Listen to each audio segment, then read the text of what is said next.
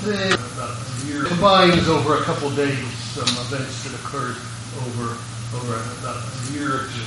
But I won't go into details, but it does have, let's don't spoil it.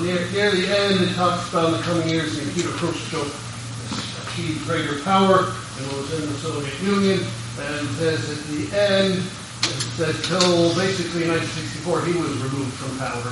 And they close it with, he's sitting in a theater, and they said to me and Nick better old enough to know who it was, but the guy back behind him is a dark-haired, young Leonid Brezhnev, who's the man who removed Khrushchev from power.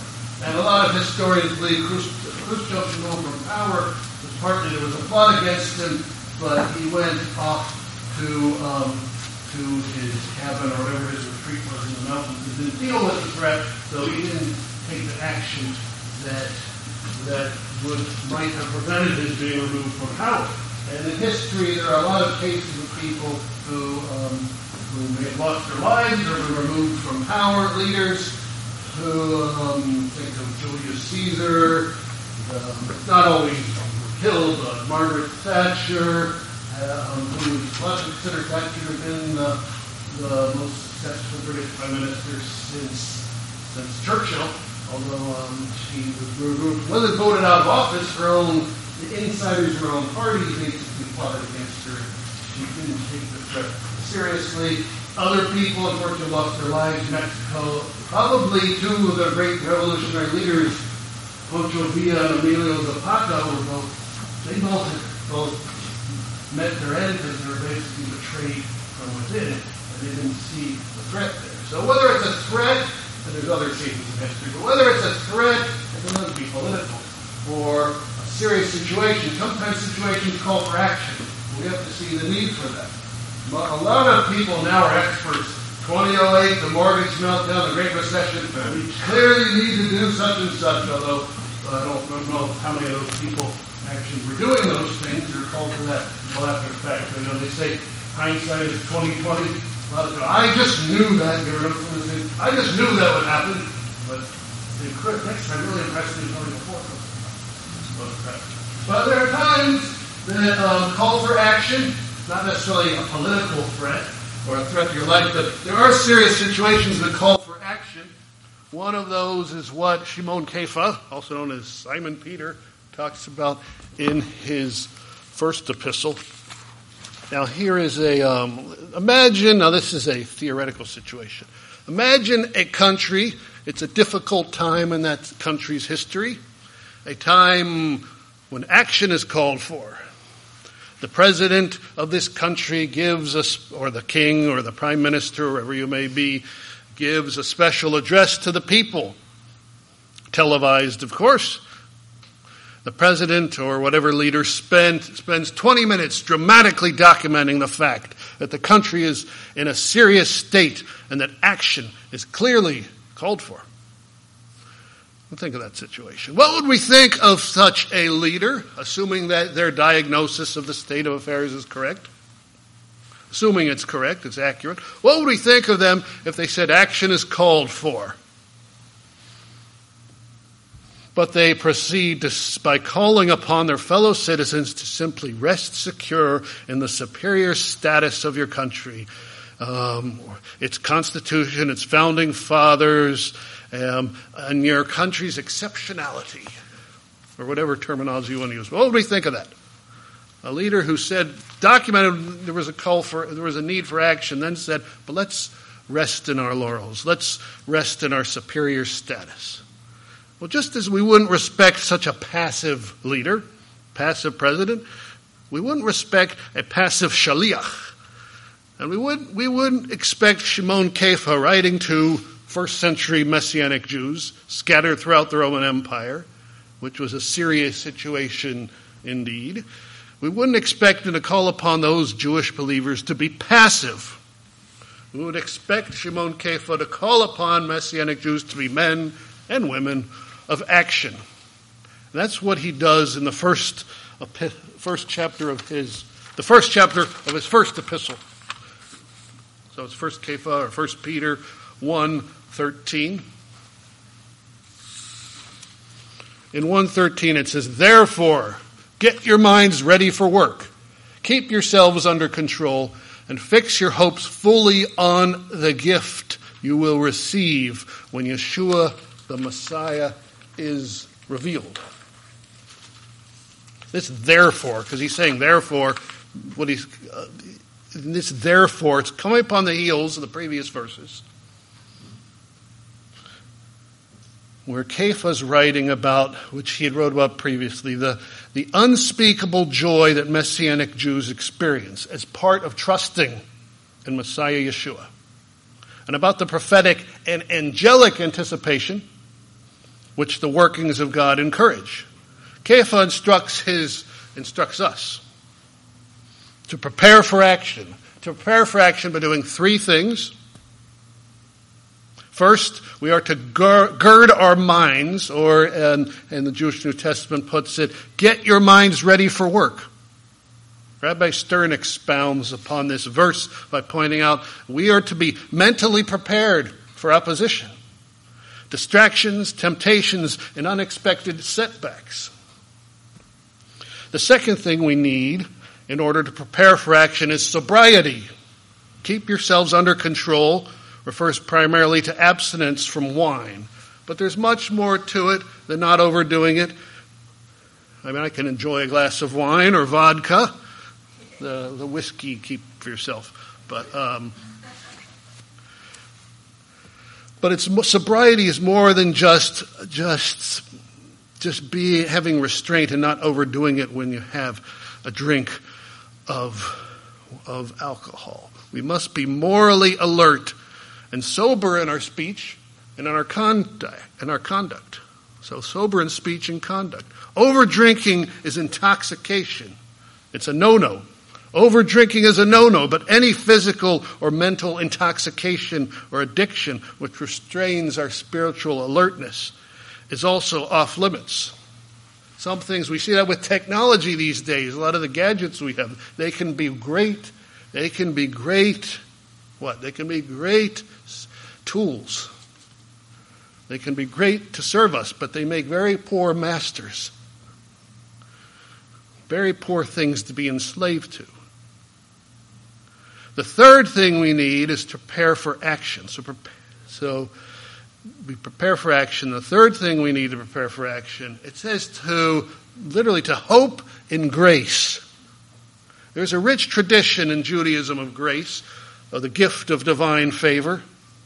Upon this gift, we are to hope completely. We are to hope in the future, but Shimon Kepha is not, when he says, put your hopes fully on the gift you will receive when Yeshua the Messiah is revealed. He is absolutely not encouraging us to use eschatology or whatever a view of the end times is as some sort of narcotic to drown our sorrows in. I mean, that's not sobriety. We're not to fly off into fantasies about how things are going to turn out, end times, or it'll turn out the way I'm saying, just you wait and see. So in flying off into fantasies in an attempt to escape the reality of the here and now. Rather, we're to mold our present actions. We mold our present actions in the light of future goals and an unseen reality. That unseen reality is the gift.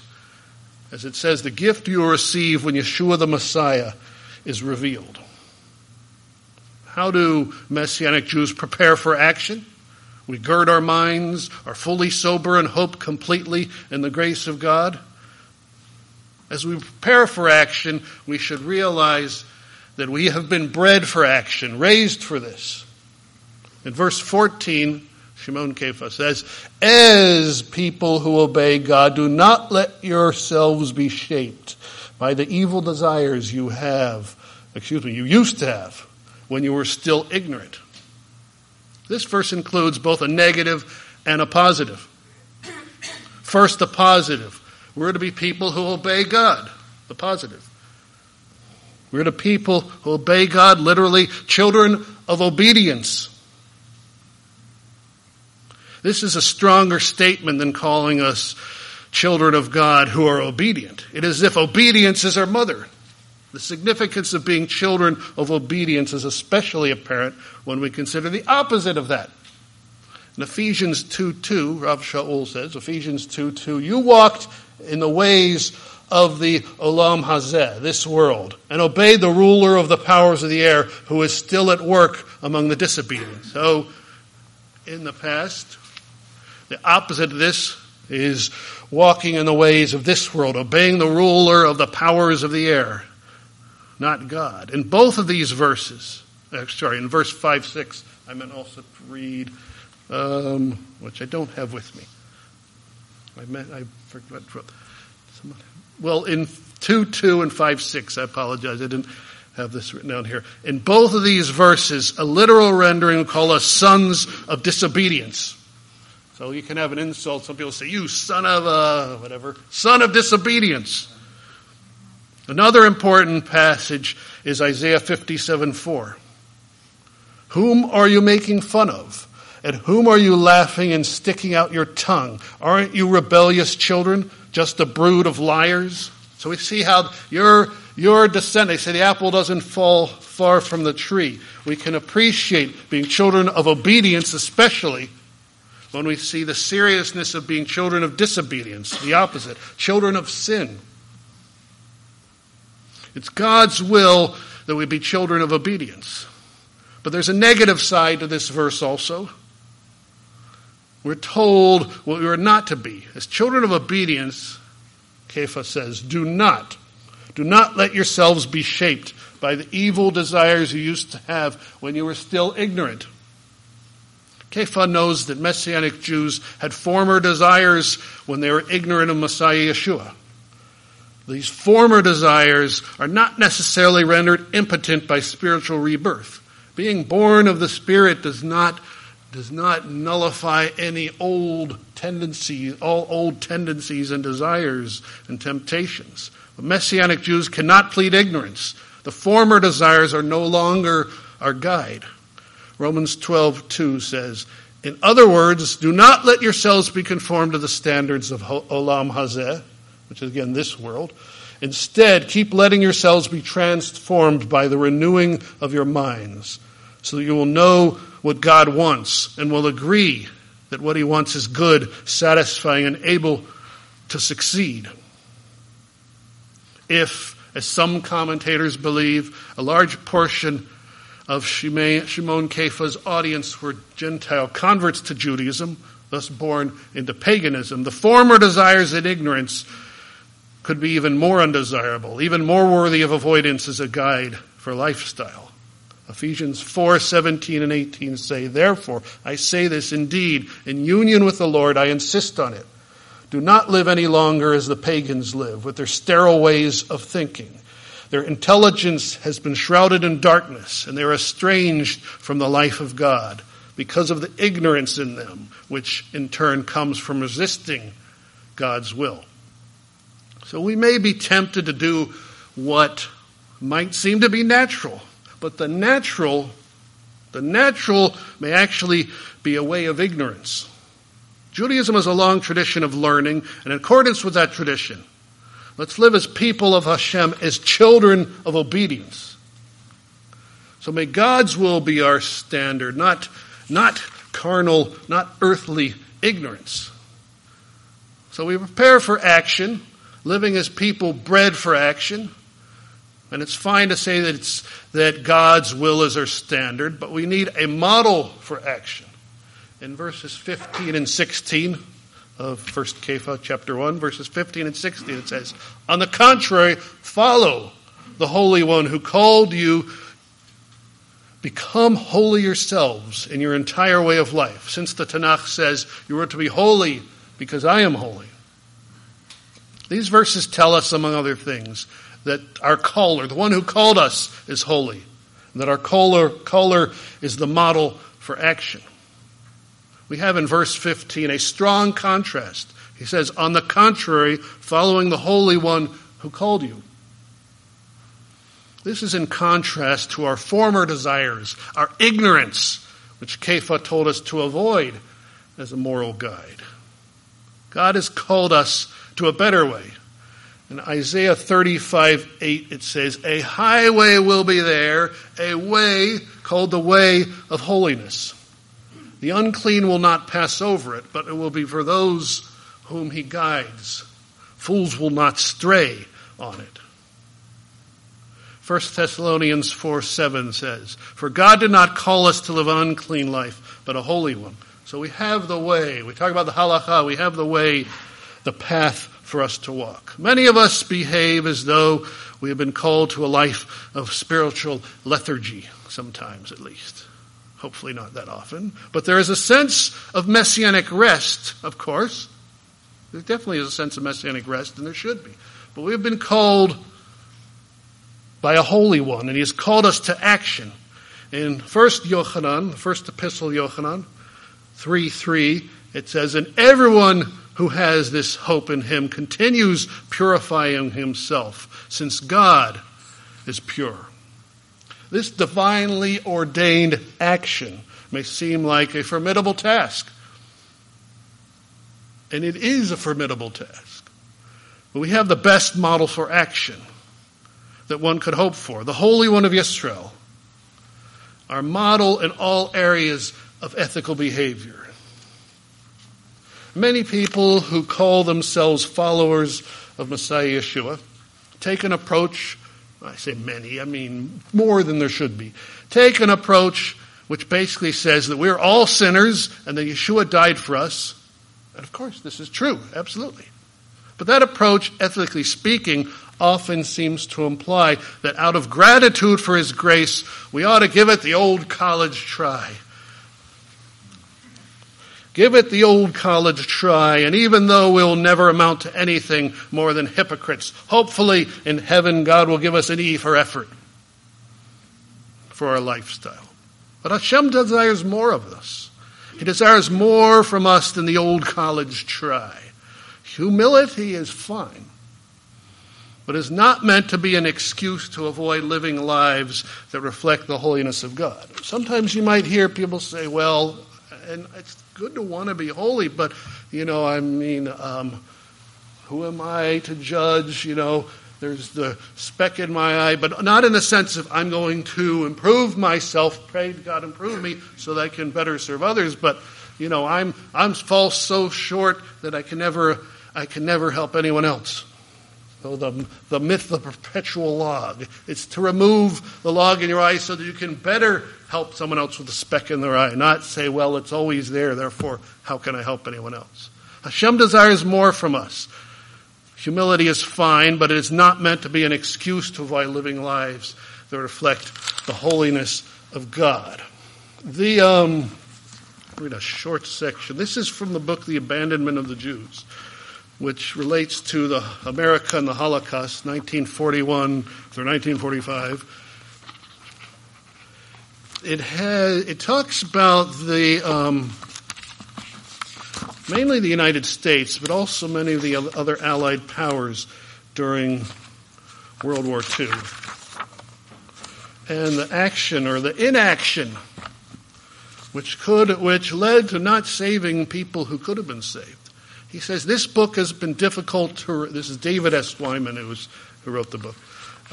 This has been difficult to research and to write. One does not wish to believe the facts revealed by the documents on which it is based. America, the land of refuge, offered little succor. How do you say S-U-C-C-O-R? Succor, okay. One's born every minute, but no, offered little that. American Christians forgot about the Good Samaritan. Even American Jews lacked the unquestionable sense of urgency the crisis demanded. The Nazis were the murderers, but we were all too passive accomplices. Between June of 1941 and May of 1945, 5 to 6 million Jews perished at the hands of the Nazis and their collaborators. Germany's control, and of course many others, at least some of the camps, many others not Jewish, died. Germany's control over most of Europe meant that even a determined Allied rescue campaign probably could not have saved as many as a third of those who died. But a substantial commitment to rescue almost certainly could have saved several 100,000 of them, and done so without compromising the war effort. The record clearly shows, though, that such a campaign would have taken place only if the United States had seized the initiative for it. But America did not act at all until late in the war, and even then, though it had some success, the effort was a very limited one. Danielle says, I have written not as an insider. I am a Christian, a Protestant of Yankee and Swedish descent, but I have advocated a Jewish state for a very long time, and I would undoubtedly have backed the Zionist movement during the World War II era had I been old enough to be involved in political affairs. Today I remain strongly pro-Zionist, and I am a resolute supporter of the State of Israel. My commitment to Zionism and to Israel has been confirmed and increased by years of study of the Holocaust. I look upon Israel as the most important line of defense against anti-Semitism in the world. Had there been a Jewish state in the 1933 to 1945 era, it would have been much less painful today for all of us to confront the history of European Jewry during World War II. A final comment, then a question. The Holocaust was certainly a Jewish tragedy, but it was not only a Jewish tragedy, it was also a Christian tragedy. A tragedy for Western civilization and a tragedy for all humankind. The killing was done by people to other people while still other people stood by. The perpetrators, where they were not actually Christians, arose from a Christian culture. The bystanders most capable of helping were Christians. The point should have been obvious. Yet comparatively few American non-Jews recognized that the plight of the European Jews was their plight too.